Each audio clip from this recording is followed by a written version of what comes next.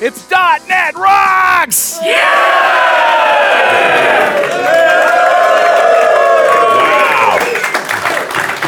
You know, it's beer o'clock at NDC now. This is not a subdued crowd. No, not a subdued crowd at all. So we're here in Oslo. This is our Going Serverless panel. We're here with a few guests. We're going to have some fun, and then you're going to drink some beer. Or more beer, as the case may be. Beer. I'd like to start with Rob Conery. Rob helps developers of all sorts learn what's new with technology. He's been working in the technology field full-time since 1998 as a DBA and then a web developer. His original focus was the Microsoft ASP.NET Stack, building tools like Subsonic and the first micro-ORM, Massive. Little irony in that name right there. Like that a long time ago. Next to him is Lynn Langit. She's a cloud and big data architect, AWS community hero, Google Cloud developer expert, Microsoft Azure insider, MVP, and lynda.com author. Wow. When do you sleep? Yeah, That's what I want to know. She does it all. She's currently working on IoT cloud projects, and Lynn is also the director and lead courseware developer for the nonprofit Teaching Kids Programming, which we've done a whole show on in the past. We have. And finally, all the way to the right here, or your left, is Mathias Brandewinder. He's been developing software on .NET for about 10 years and loving every minute of it, except maybe for a few release days.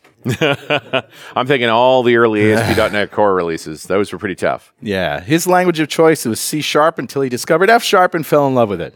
He enjoys arguing about code and how to make it better and gets very excited when discussing TDD or F#. Don't discuss them in the same conversation or you'll be hurting. Mathias is a Microsoft F# MVP and founder of Clear Lines Consulting. A big hand for our panel.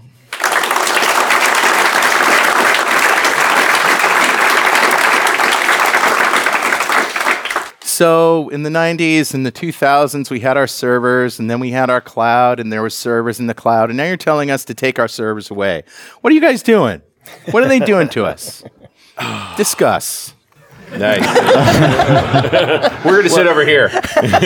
You do have to start with the name serverless. It is a problem. Yeah, it is a problem, isn't it? There is servers, right? Yes. Does it make you cringe? Does it make you cringe hearing that? It probably should be called ceremonyless. I would say that's about right. Less ceremonial. At some point, it was called nanoservices. I don't know which one is worse. Nanoservices. That's good. As opposed to microservices. How far down can we get? Yeah. I mean, what's after nanoservices? Pico services. Pico. That's it. Yeah. I like the way Scott Hanselman describes it, which is you're a slider and your credit card and some code. That's serverless, pretty much, I think. Huh?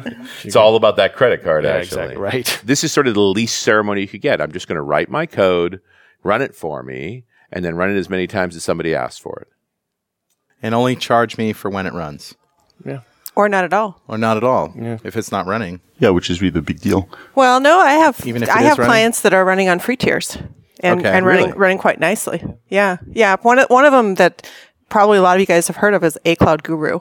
They very notoriously started their own site, which was Amazon training, on the Amazon free tier serverless. And I think they're up to like 20, 30,000 users a month, and they're still on the free tier. They're still on the free tier. That's sort of circumventing the concept of the free tier is supposed to get you started, and then you eventually pay, right?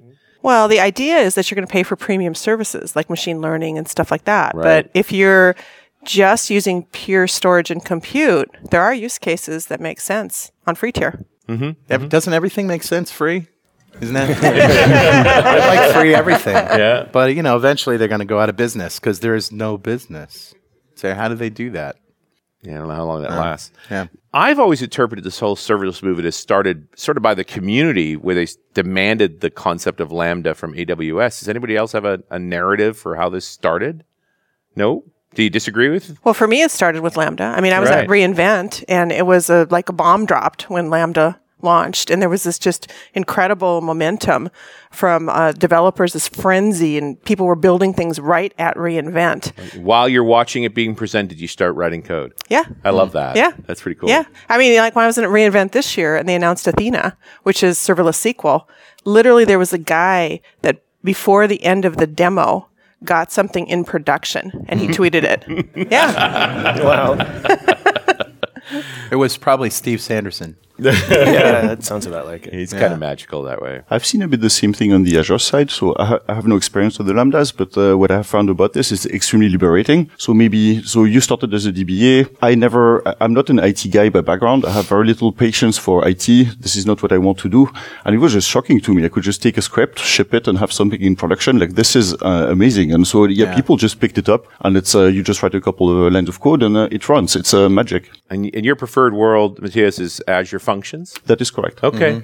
Yeah. And it's hard to argue with that. I just feel like this is not well represented. I wonder if it's just fatigue. Yeah. That there's so much has changed so quickly in the cloud between the IaaS versus PaaS versus containers. Do you want Kubernetes? Do you want Docker? And then they come along and go, hey, you could just do serverless. And like, A, lie, because there's a server. And B, like, I've looked at enough stuff, thanks. Do I have to look at this too? Yeah. My question is, when do you stop doing serverless functions and go to a more robust microservices framework? I mean, I know that long-running things don't work, right? We know that. But if somebody's got a whole business based on, microservices, and they're planning to use maybe, Azure Service Fabric or something like that, and somebody comes along and says, no, we don't need any of that. We can just do these functions. Are they crazy, or is it doable? The big enterprise project that I worked on last year was blended architecture. It was kind of interesting because the developers that came in were kind of old school, and they said, oh, we don't even want to use containers, much less serverless. And so we fired them. And we brought in some new people. And that's one answer. We got most of it built serverlessly, but there was an implementation we had to do a custom security pairing. It was an IoT thing, and it was long running. Okay. And so we used the Nano solution. Sure. So it was blended.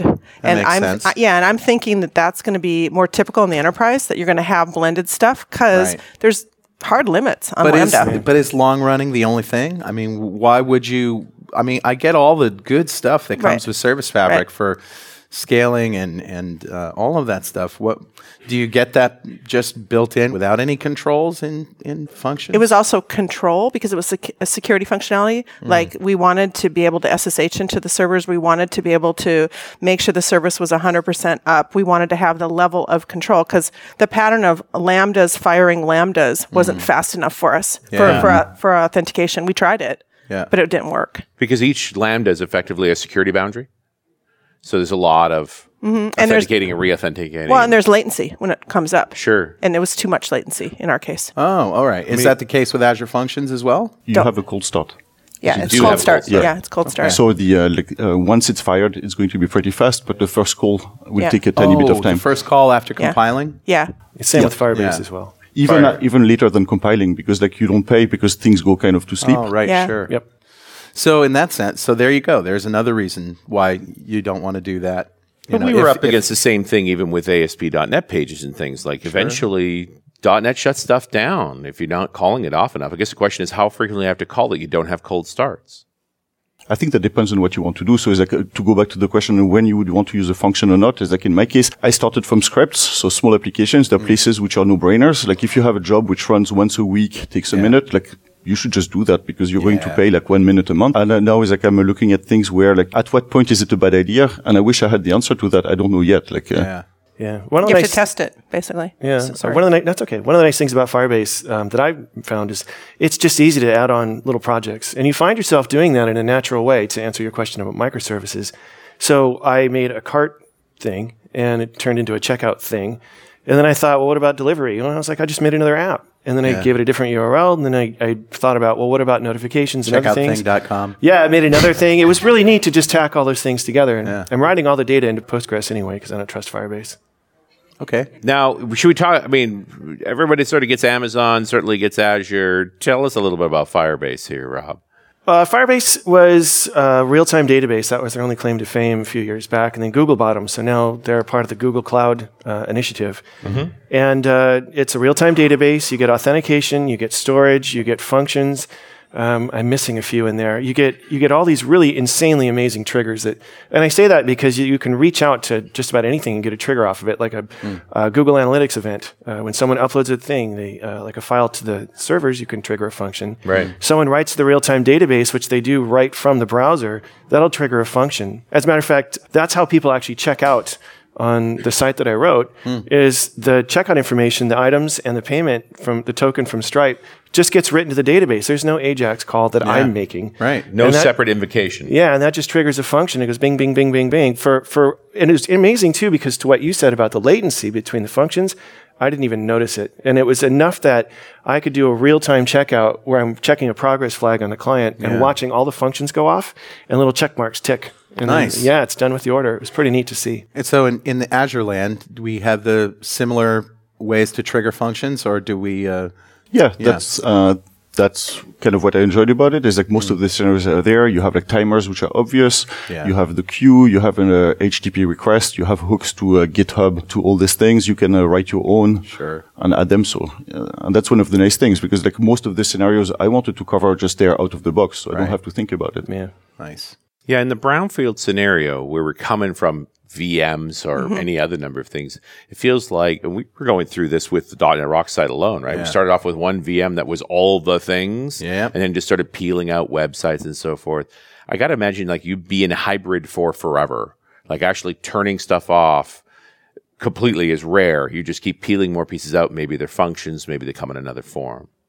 So then I'm kind of curious also about what's happening in the other sides, because I haven't touched anything but Azure Functions. But so one question is like, how big, at what point is it a bad idea to put many functions? Like a friend of mine has something with, I think, 140 Lambdas, but he made that work. 140. Yes. Okay. That's one direction where it's tricky, because at that point it's like, how do you keep track of what's actually going on in your app? Right. The other one is like, I started doing something which is in a hybrid app where I have like something which is a Windows server with a Windows service, and I want to call the functions, and how to make that work together. I don't have the patterns quite yet. And, which is kind of what I find interesting in the field, because it makes lots of problems simple. But then it's like you have lots of problems which were simple before, and you have no patterns. So it's both scary and exciting, I guess. That's definitely true. I mean, in the project I worked on, we had continuous deployment pipeline. And so we did the cattle, not pets, a pattern where every time you have new code, you just kill the VM and then you have a new one. And when we refactored to functions, we went through that process. Right. Yeah. And we had kind of an interim point where we tried containers, but containers actually didn't provide us with value, which was an interesting learning to me. We just went from... So I don't know if you know this, Lynn, but containers are the new hotness. I'm curious as to why. You know, what was it about your particular thing that made containers not valuable? It was container orchestration is kind of an immature area right now. And a lot of work. But what kind of exactly. What kind of things are you doing in the functions that might clue us into? Well, what we were doing was enterprise IoT, and so it was a phone app to control enterprise IoT. So it was a CRUD model basically, but with MQTT.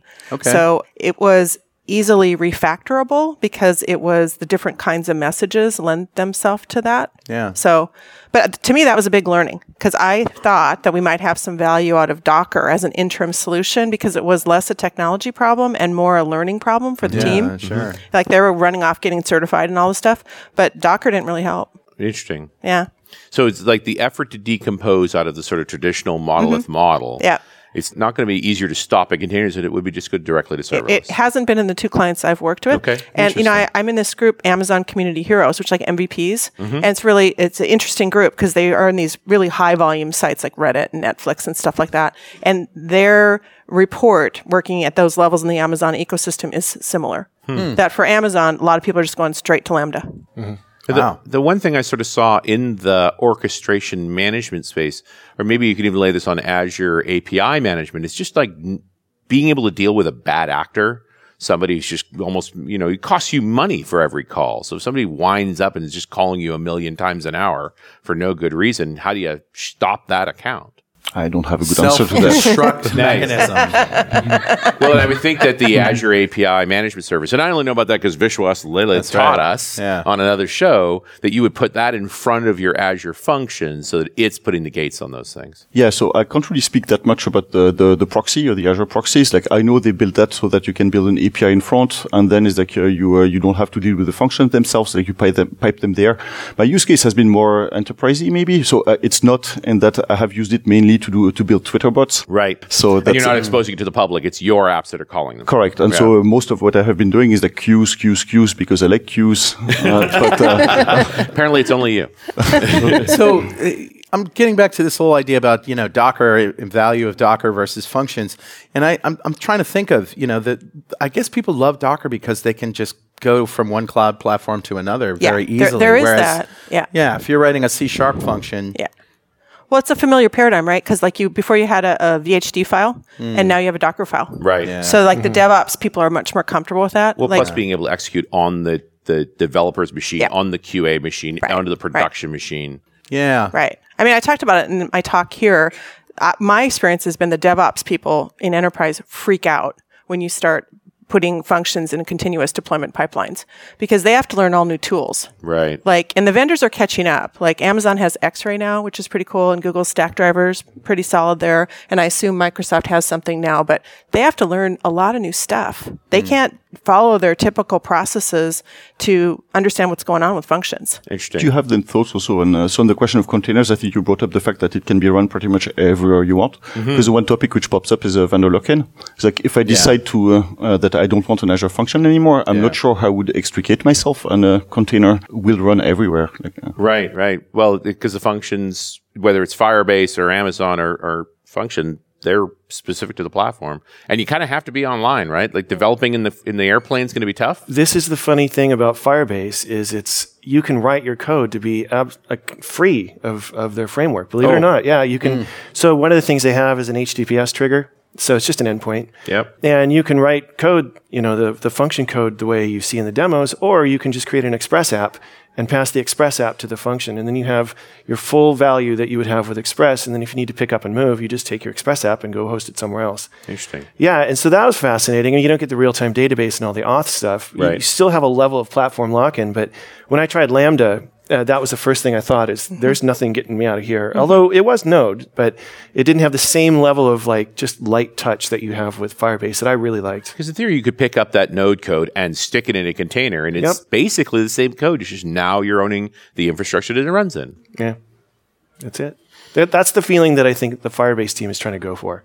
It's just here's a little bit of orchestration to give you, and then off you go. So you have an option of a local runtime. You want to run it on-prem, go ahead. Not that I know of. That's not really what Express is about. Well, you can. I mean, you can set your code up. You don't have to use their real-time database. It's just there for you. Sure. Same with their pub sub and a bunch of other things. But if you needed to pull that app out and go on your own servers, it requires work. But it's not a dead stop. No, and it's not like rewrite everything either. No, it's not. But I would argue, what are you writing your functions in, Mathias? Is this C#? F#. F#? Big surprise. Excuse me. Sorry. It's all F#, but at that point, I think it's so C# is supported, JavaScript, Bash, PHP, which is kind of interesting because one of the benefits of a function is it allows you to focus on the business value and not the infrastructure. There is no infrastructure at this point, really. Right. Yeah, but the infrastructure doesn't care about the code. It picks it up and essentially you tell it, these are my bindings, and calls some code, and it doesn't really care what it's written in. So it's for me, I care about the code and they care about the whole infrastructure. So. Absolutely. If you guys could just hold that thought right there, we'll take a few minutes to pay the bills. This episode of .NET Rocks is made possible in part by Windows on the Google Cloud Platform. What? Isn't this a .NET show? Yeah, .NET runs on the Google Cloud Platform, man. Everything in .NET? You bet. All the .NET Core libraries and more, including 200 plus Google.com and cloud services. Hey, John Skeet's behind it. He's a genius. The John Skeet? The Rescue the Princess John Skeet from Stack Overflow? Yeah, the one and only. You can deploy your ASP.NET Windows apps to Compute Engine or your ASP.NET Core apps to App Engine or Container Engine, which is Google's hosted Kubernetes environment, and it runs like, well, Google. What about Visual Studio integration? Oh, it's there. I'm reading it now. You can use Visual Studio to manage your GCP resources and deploy your existing apps. Yep. You can get stack driver logging, error reporting, and tracing support for .NET and .NET Core.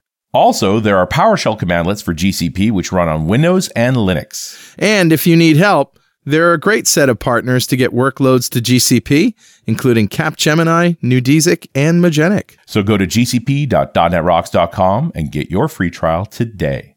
.NET on Google. Who knew?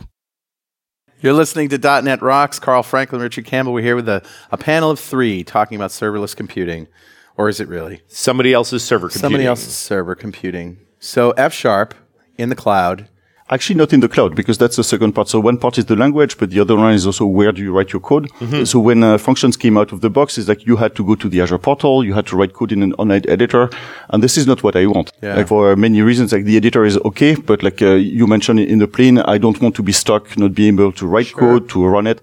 And so all my code I write in code, like in VS Code. Right. Took a bit of effort, but that's also a place where I don't know how the other functions look, but like that was actually a bit of pain to find patterns on how to write that code, because it makes things easy, but out of the box, it's not completely obvious how you write code with your classical editor. So that's but eventually it makes its way to the cloud, is what I'm saying.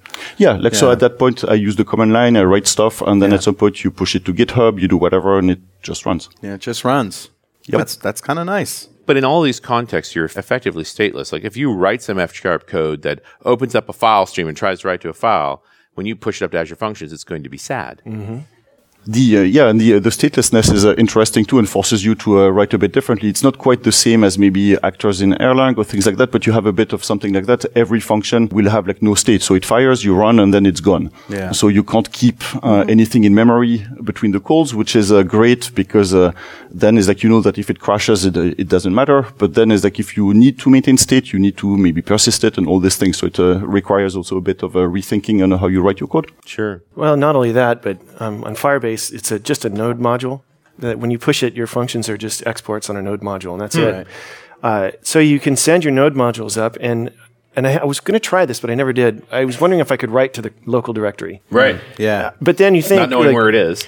You don't want to do that because that's actually defeating the point, because when heavy traffic and load comes in, they just spawn another node process to handle your functions. Yeah. And then you're dust. I mean, because then you have a whole other process that's not going to know what you're talking about. So what were you trying to write to the local directory for? There's a SQLite of document databases called NEDB, and it just writes to a text file. But you could have easily used a service for that. I could have. I just wanted to try and see what You were trying to I got you. No, I like to see where things break. Yeah. In case you didn't know that. But typically it's about, image files or stuff like that, the reason exactly. you'd write. But, we have this whole thing called the web. Well, the Firebase storage, that's what they offer that for. So if you need to upload files, they give you a centralized spot. Yeah. So Lynn, what's the AWS story? So the typical pattern is use S3 and make sure you encrypt if the data warrants that, or DynamoDB. But we did, in the big project I worked on, we did something weird because we had so much net new. And what we did is we used actually Aurora rather than DynamoDB. What's Aurora? Aurora is big SQL. Basically, it's big MySQL. It's a bunch of lights in the sky. Yeah. I'll tell you Anyway. So we put the CRUD lambdas in front, and it was almost like a stored procedure pattern. Oh, wow. Because it was less for the developers to learn. Sure. And it worked great. And Amazon, kind of had a conniption when they came out and looked at that because they said this is an anti-pattern, and then lo and behold, they now offer support for it. Anti-pattern is anything we don't understand. You're right. Right up until it becomes a pattern. And what's the preferred language for Lambda? We chose Node. Node really seems to have the broadest support. Python's right up there. Interestingly, though, Amazon just added support for C#. Interesting. Which I thought was very, very clever of them. And Google really likes C# these days, too, don't they? John Skeet, Chris Sells, and all those guys. That's right. Yeah. Sabotage. Yeah. Are you eye rolling there, Mr. Connery? No. You ex-blue badge you. Yes. No, I would never do such a thing. Let's do it together, huh? Okay. I think it's really cool. I really do think it's cool that they're jumping on. Yeah. Code in the language of your choice. Right? But why not F#? That's what I'm wondering. It'll come. Oh, because F# sucks. That's what I'm saying. I've got it. That's my thing. I got to get a dig on an F# every talk I give. I have to. I was expecting such a nice panel, too. And then I invited Rob Conery. Yeah. Sorry. Everything goes wrong after that. I want to jump back a little bit to this idea of like at 140 functions, it's almost like I have the stored procedure problem now where I have this huge, like in the end, the only way I'm going to find something is I had a good naming strategy. Mm-hmm.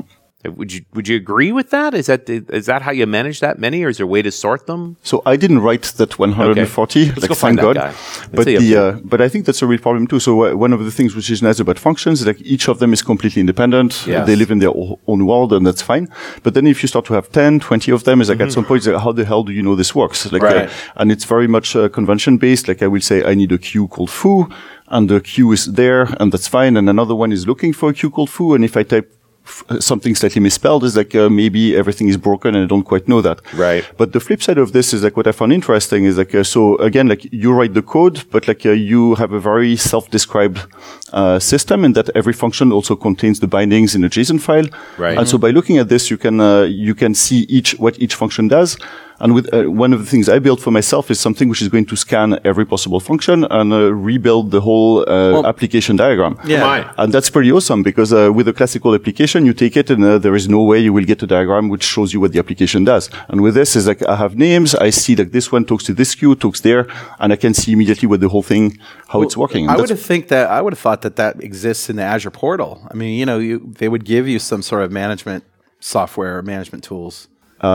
As far as I know, it's not there, but like I wrote this for myself, and like they thought it was a good idea, so maybe they will do it at some point. Yeah, yeah. I mean, and at what point do you just say, "Let's use Service Fabric"? I mean, that's what Service Fabric does. It does all that great management stuff for you.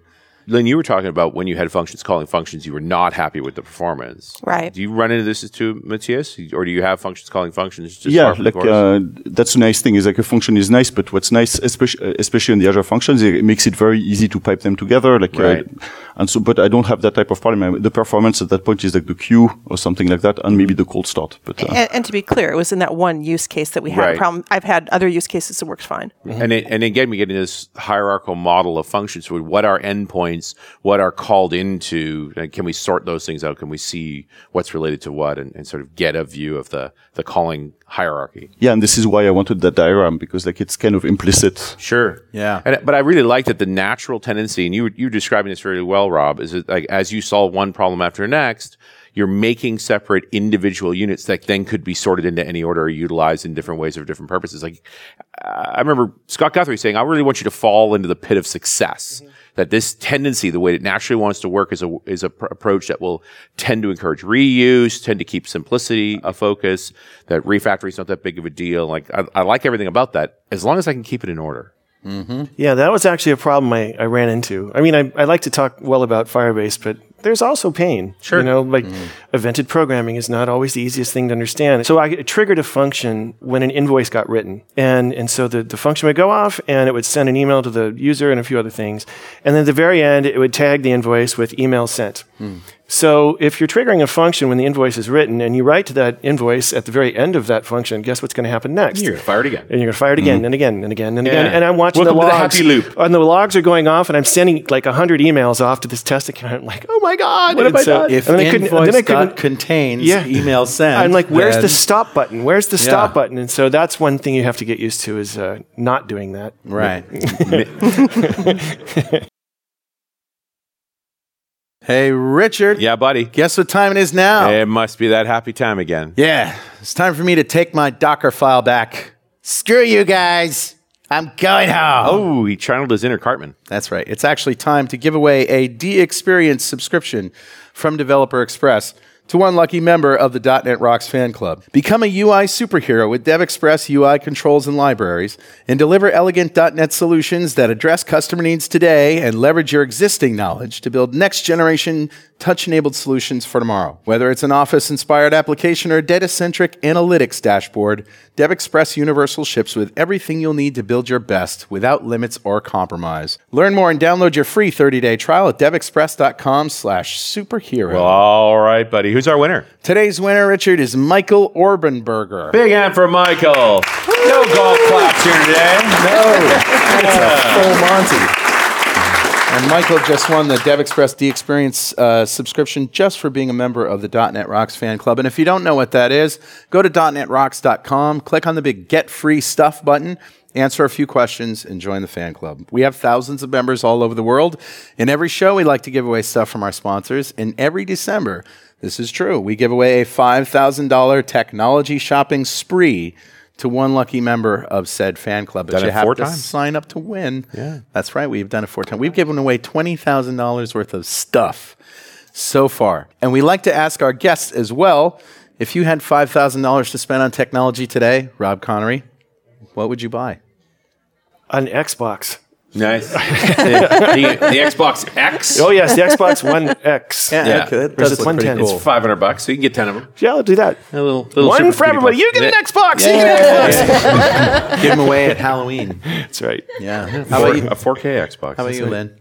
This is a weird answer because I've got a heavy travel schedule coming up. I'm flying all over the world. It's kind of an aside. I would buy airplane upgrades so I could get the technology in the airplane. That's quality of life right there. That's what that is. Yeah, Yeah, absolutely. More business class tickets.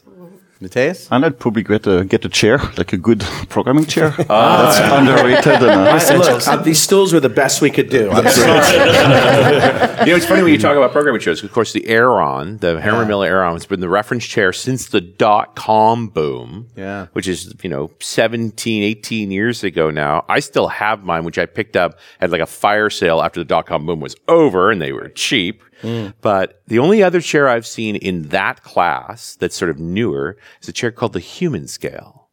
I need to check that Sounds out. creepy. $1,500 chair. It looks like it's actually doing surgery on you when you sit on it. There's all these little knobs and bends and things. Is in it Japanese? It is not. Because they make all those crazy things. Is it serverless? No, it's not serverless. If it was Japanese, it'd have tentacles, and that's a different conversation. We should not go there. That's something that let's not do blasts that. water. Yeah, we're not going to talk about that at all. We're going to move on past that. But we talk about being developers.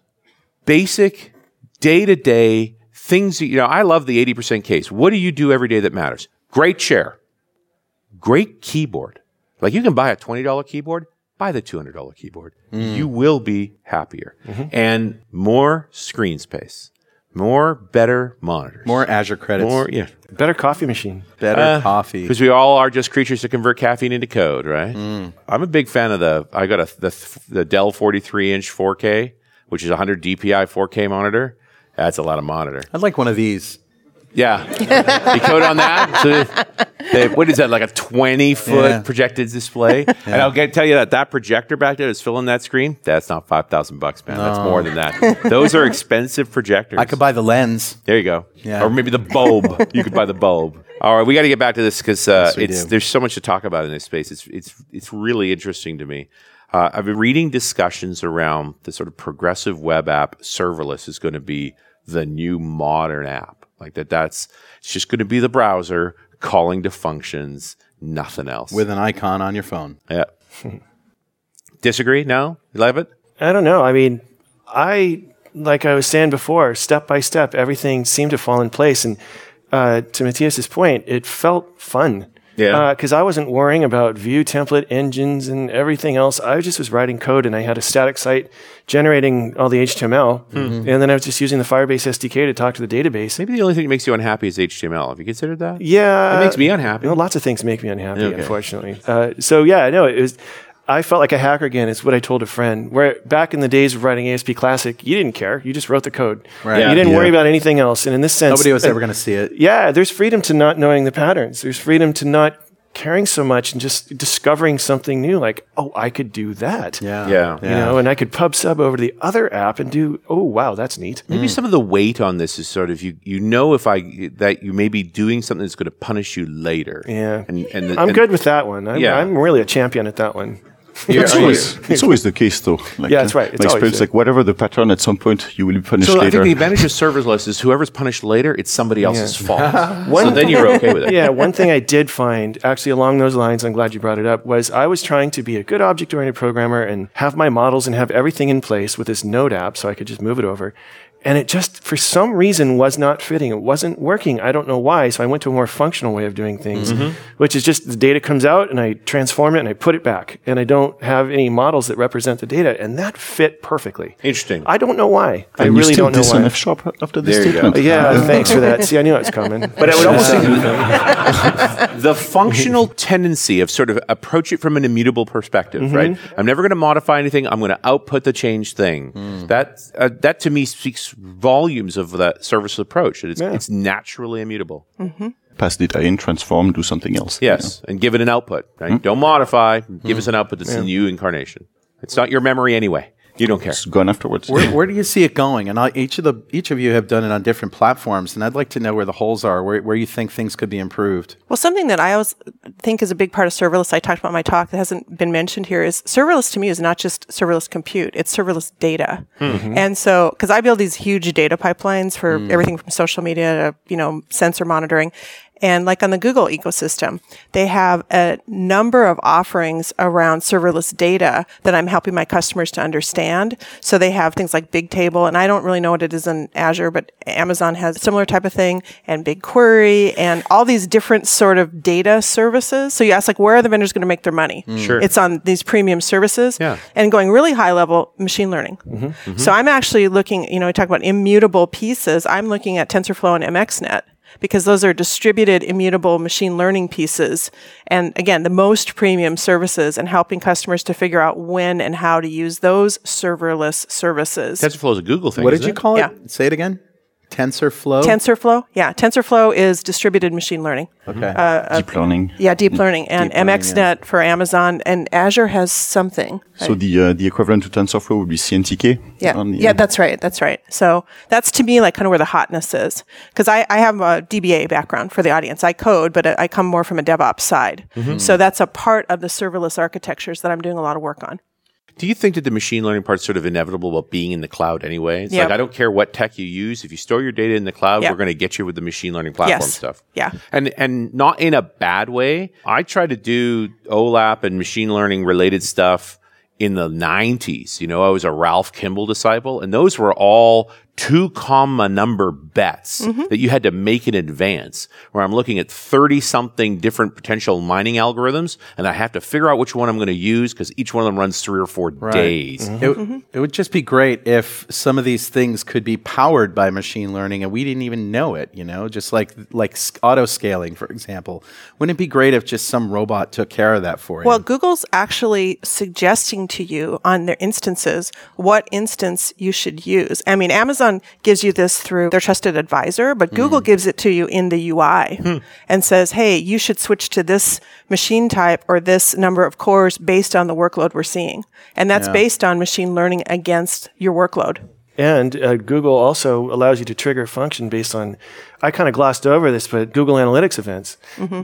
You can craft up whatever analytics event you want to respond to, and a function will fire. And I mean, that's pretty insane stuff. Yeah, that's more than the analytics. Analytics typically sounds like a read-only thing. That's real code. Yep. Yeah. Can I go back for a second to, so you mentioned the term serverless data. I have never heard that, and I don't understand what that is. So what I mean by that is that rather than having like a database cluster that you manage, BigQuery is a good example of this, Google BigQuery. So it's been around a really long time. You just upload a CSV file and then you just enter ANSI SQL query against the data. I actually showed it in my serverless talk, 5 terabytes of data, going from 82 million rows down to 2,500 rows in less than 30 seconds for $5. So it's not really the data, it's more a serverless query? Yeah. Okay. Yeah, but different types of processing, whether it's SQL or machine learning. So I guess the idea is you don't have to have a SQL manager or a management tool that you just express it in your code or your metadata. But no clustering, no log shipping, no backups, no nothing. Yeah. This is a game changer. But you're paying for the persistence. Yeah. Yeah. Because you do want to keep that data around. $5. Yeah. I like that price.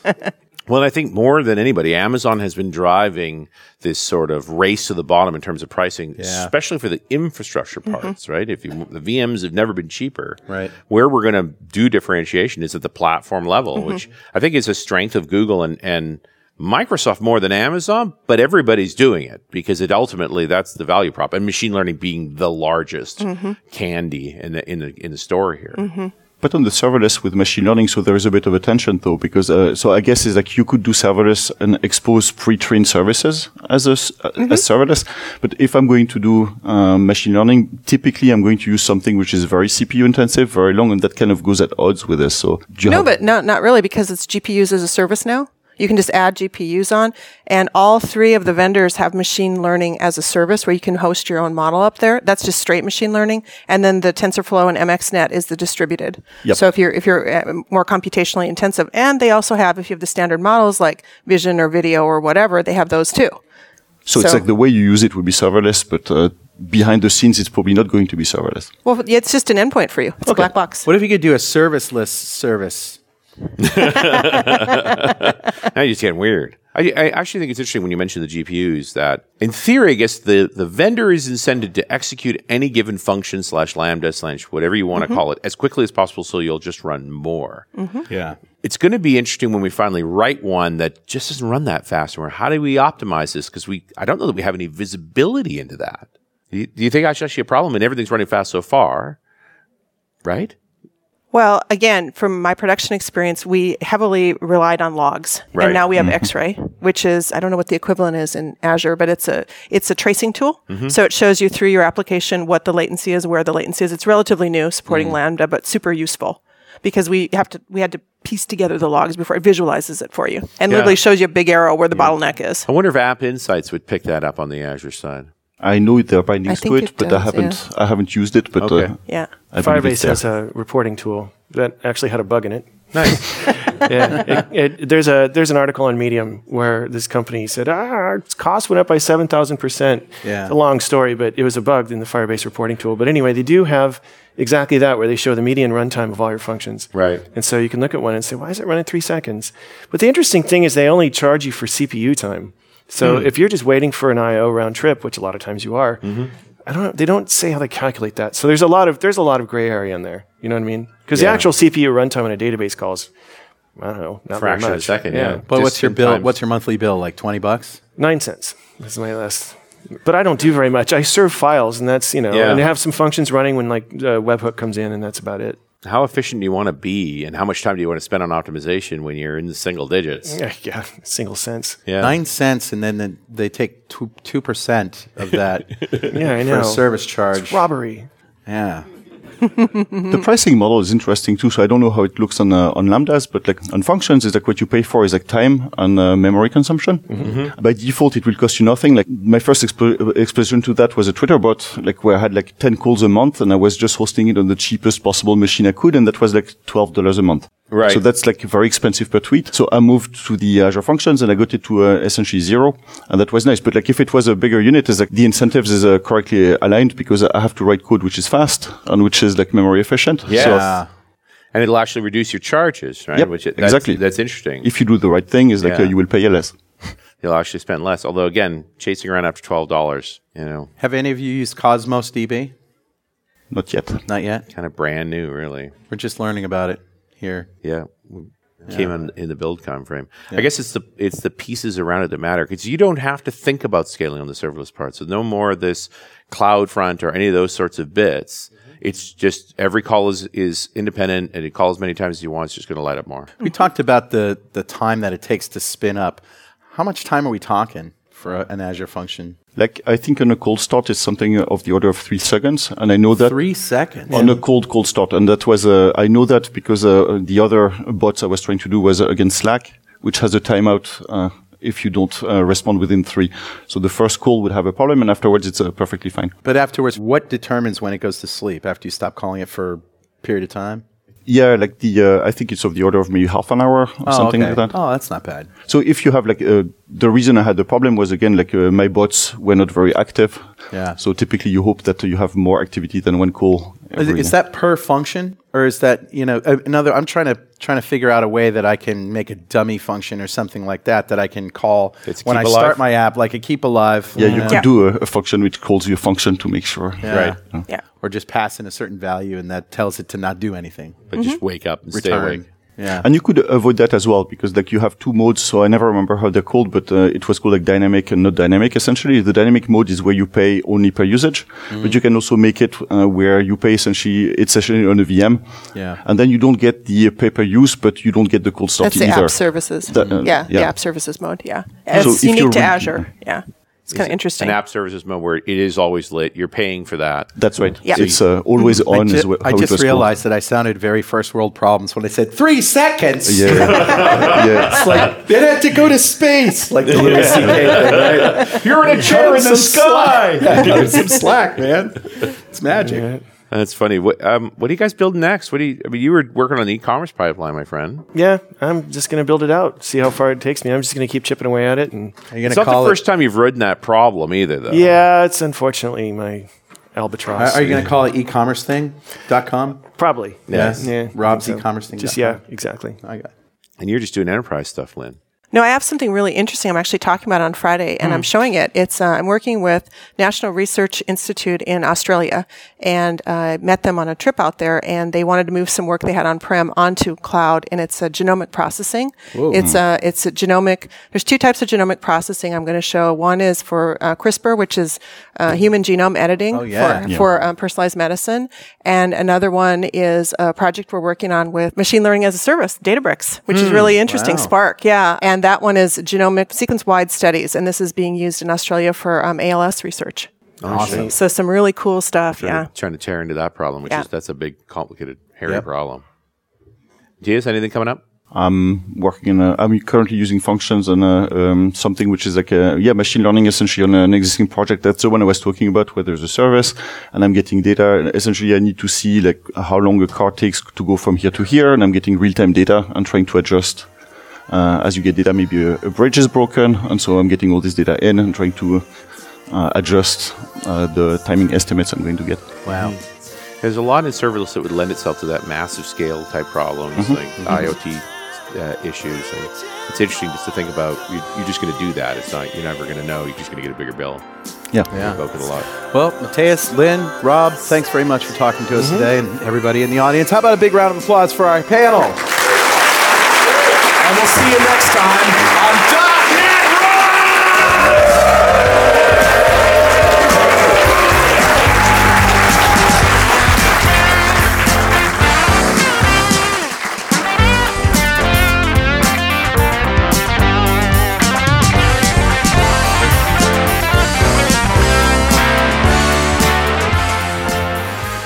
.NET .NET Rocks is brought to you by Franklin's Net and produced by Plop Studios, a full-service audio, video, and post-production facility located physically in New London, Connecticut, and of course in the cloud.